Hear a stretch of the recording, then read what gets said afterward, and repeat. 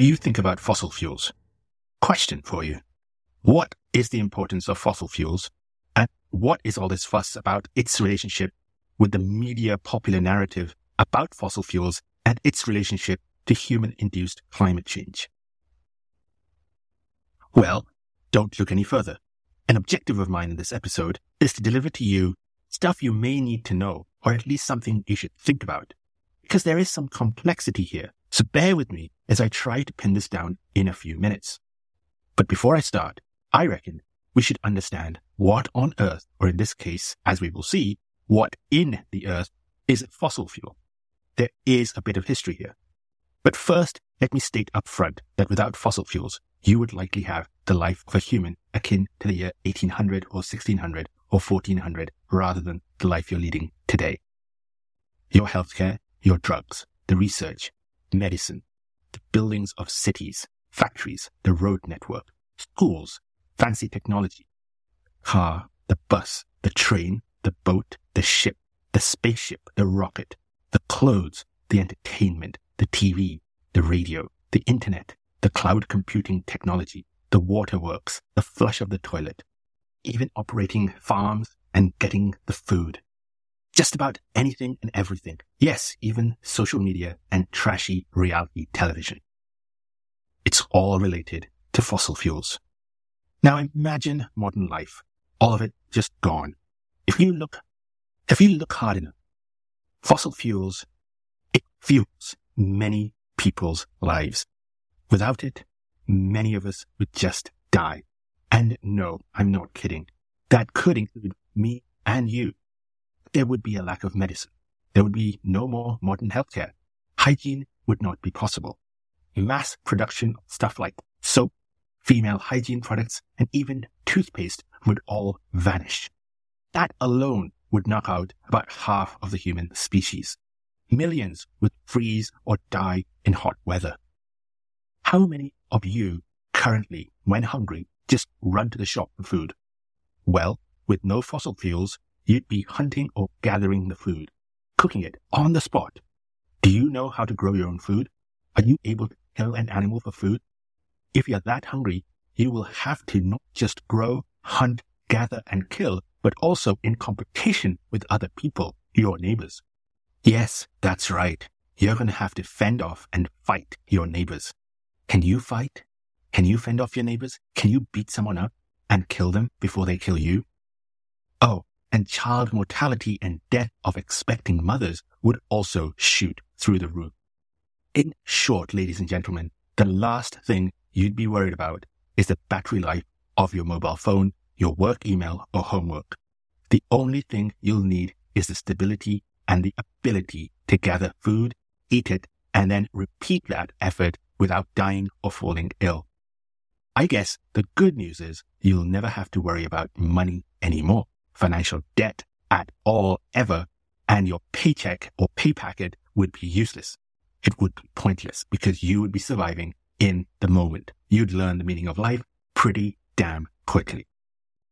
Chances are you, or for that matter, sadly even me, would not survive the end of fossil fuels because I don't know how to hunt for rabbit, deer, and then how to skin, gut, and cook it. I don't even know how to grow anything. And the worst of all, the neighbors, if they show up hungry, I would probably get beaten up. Without cops, all things illegal would become literally overnight illegal because might will be right. Because the last thing you'd be doing while fending off the guy trying to stab you is telling him how woke your pronouns are. You'd be well and truly screwed by that point.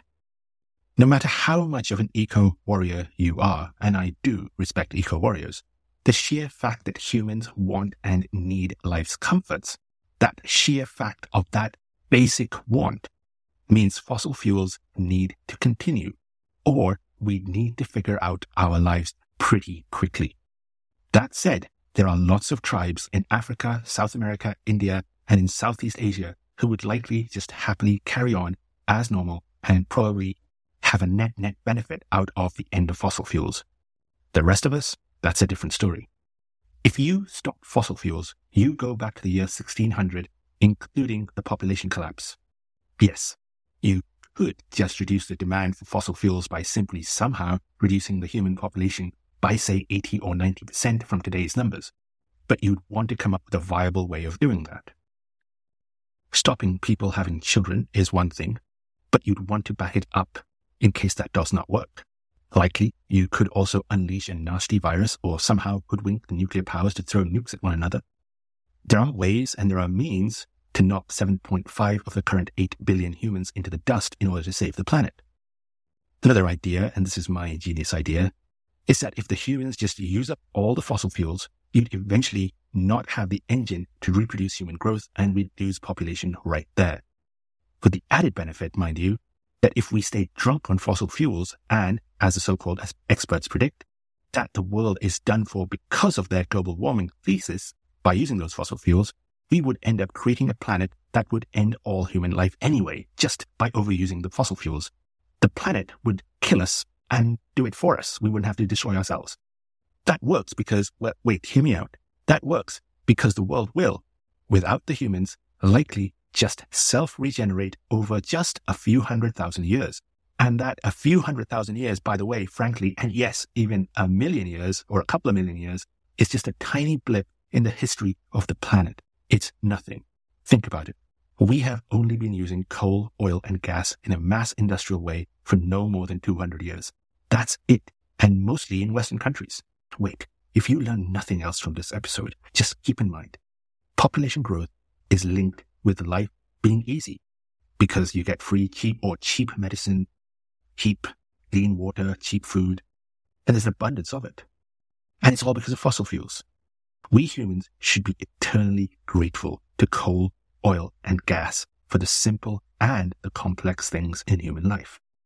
Yes, so if you are concerned about using up fossil fuels, don't be. Just calm down and listen on. Life needs to be chilled out.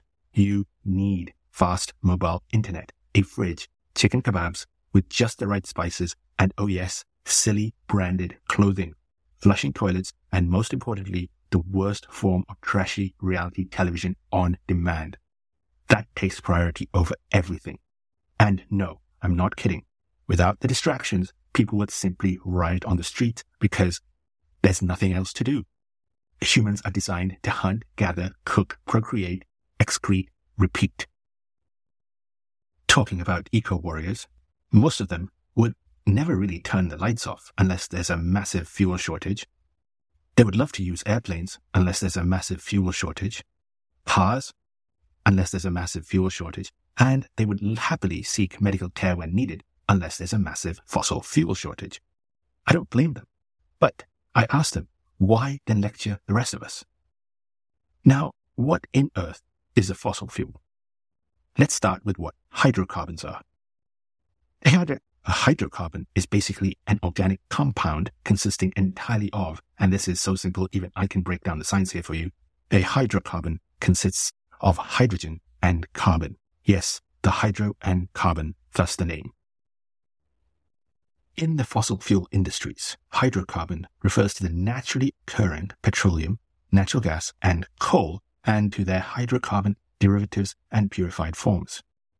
Eco-warriors, even the most hypocritical ones, will tell you that the human combustion of hydrocarbons is the main source of the world's energy use. Petroleum is the dominant raw material source for organic commodity chemicals. That's the fact. A fossil fuel is a hydrocarbon containing material formed naturally in the Earth's crust from remains of dead plants, dead animals, and that is ultimately extracted and burned as fuels. Here is the important bit. Listen carefully. I shall say this only once because I'm using fancy words. Because the origin of fossil fuels is the anaerobic decomposition of buried dead organisms containing organic molecules created by photosynthesis, the conversion from these materials to high-carbon fossil fuels typically require geological processes over millions of years. In other words, making hydrocarbons a somewhat finite resource to the degree that we use up all the hydrocarbons, i.e. use up all the dead plants, humans, dead animals, dinosaurs that have passed away over the ages. Amazing, isn't it, really, that we use all this dead stuff decomposed as a silly hydrocarbon? if that's what all of us alive today, have in store for us after we pop off, i.e. to get used by future idiots as fuel for their car, seriously, crimination for me, probably you as well, if you want to avoid becoming a hydrocarbon. The first use of the term fossil fuel occurs in the work of this German chemist called Caspar Neumann. Fossil fuels, fossil means digging. Simply put then, you have to dig for this stuff. Thus, digging for fuels. Kind of simple, isn't it? Now, allow me to chat a bit about coal, and then gas, and then oil. So coal, then gas, then oil. The history of coal mining goes back thousands of years, with early mines documented in ancient China, the Roman Empire, and early historical economies. Archaeological evidence suggests that in China, surface mining of coal in household usage was approximately around 3500 BC. Coal was used in Britain during the Bronze Age, say 2000 BC, where it formed part of funeral pyres. However, it only really became important in the Industrial Revolution of the 19th and 20th centuries. It was used to power steam engines for one, heat buildings, and generate electricity. By the way, compared to wood fuels, coal yields a higher amount of energy per unit, so it's better than wood. Try running a train on wood. Now that's coal. What about natural gas? Natural gas can come out of the ground and cause long-burning fires. Simple. It's there. It's just there in the ground, and it has fire if you burn it. And that fire keeps you warm, and you can cook on it.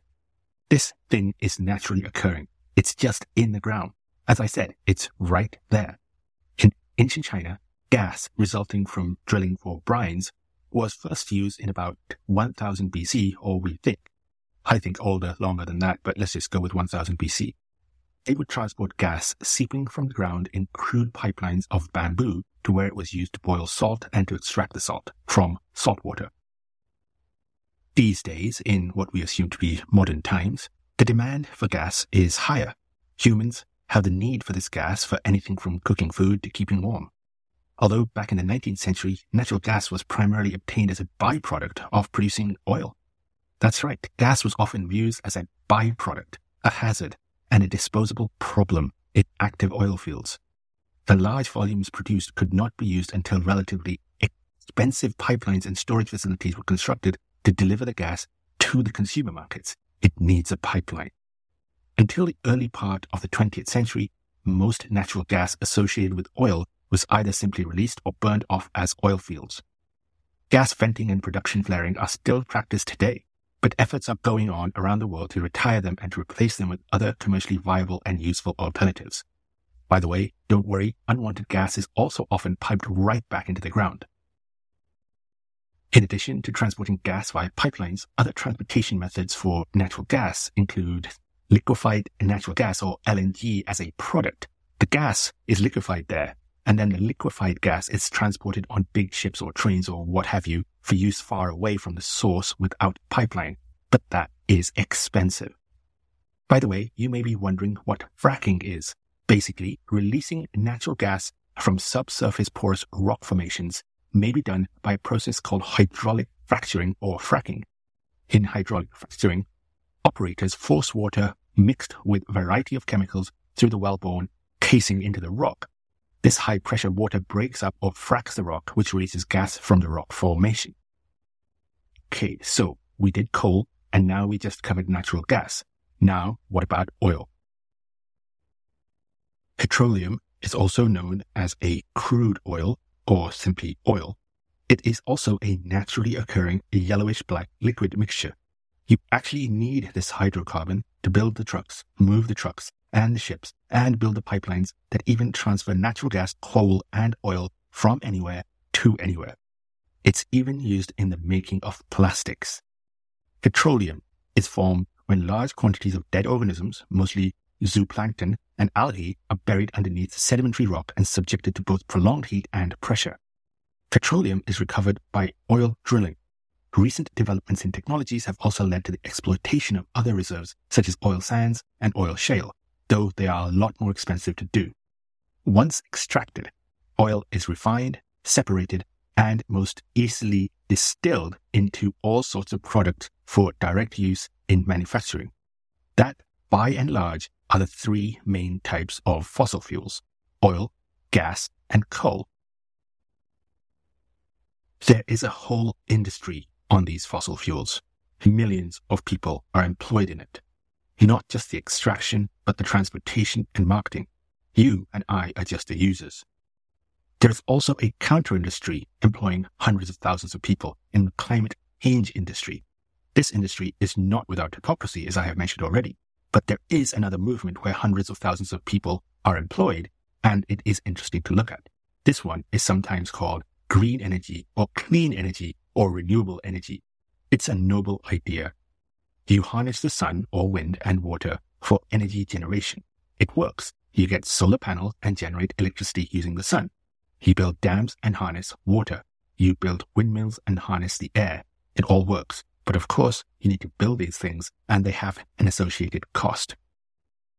First, of course, you must use hydrocarbons to actually build the dams, the solar panels, and the wind turbines, so there is no escaping that. The weather remains erratic, so if it's not windy enough, say goodbye to the windmills. The sun, especially in hot countries, is regular, so there is that. You'll need lots of panels to run a big city like Mumbai, though. Dams, they have their own ecological issues where you have upstream and downstream ecological changes to the flow, intensity, and ecology of a river. Often towns get flooded when creating a dam upstream. So fossil fuels are as important as food and water. Oh, and before I forget, there's also nuclear energy or nuclear power. This is separate to nuclear bombs, just in case you're confused. Originally deemed unsafe, as now it's considered cleaner than fossil fuels and safe, relatively safe. I mean, look, it's still nuclear, and at the end of the day, so it is always risky in terms of getting radiation, but it is more renewable than wind and water for sure, and even solar. It's cleaner than coal and oil for sure, and maybe not so much natural gas, but at least you're not burning it. Being energy independent, if you can, is an amazing thing. That would be countries like the United States or Saudi Arabia, or Russia. But having more than you need is even better. Iran, Saudi, Venezuela, Russia, for example, they have way more fossil fuels than they need for their own populations.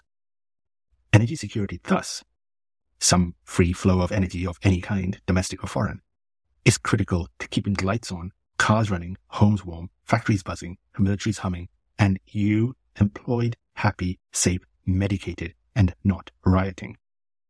You turn off the taps and you can say bye-bye to industry, jobs, healthcare, name it, it will go. Like I said earlier, energy, like food and water, is critical. Conversely, food and water actually needs energy to be produced and get to you. In fact, you and me need fossil fuels just to make this podcast happen. So let's not knock fossil fuels. There are millions or billions of years worth of dead stuff that has turned itself into these fossil fuels. So maybe we can go on for a while. If you are keen to do so, sure, look at clean energy. Look at nuclear as well. But to create plastics and run a ship or fly a plane, you need fossil fuels. Now look, if you are an eco-warrior, then I am marginally sorry for you. You are pushing a big rock up a hill. If you are not an eco-warrior, then you can build a machine using fossil fuels and get that rock up the hill with time to spare for fish curry and rice. That fish curry and rice would have to get to you using fossil fuels as well, by the way. Amazing, isn't it? The dependency. That's why people kill over this stuff. Bush, George W. that is, invaded and killed 1 million Iraqis for oil security. That should tell you something. With that, I must ask for your leave so I can destroy more fossil fuels, since that is the way of the world. Catch you soon. Bye for now.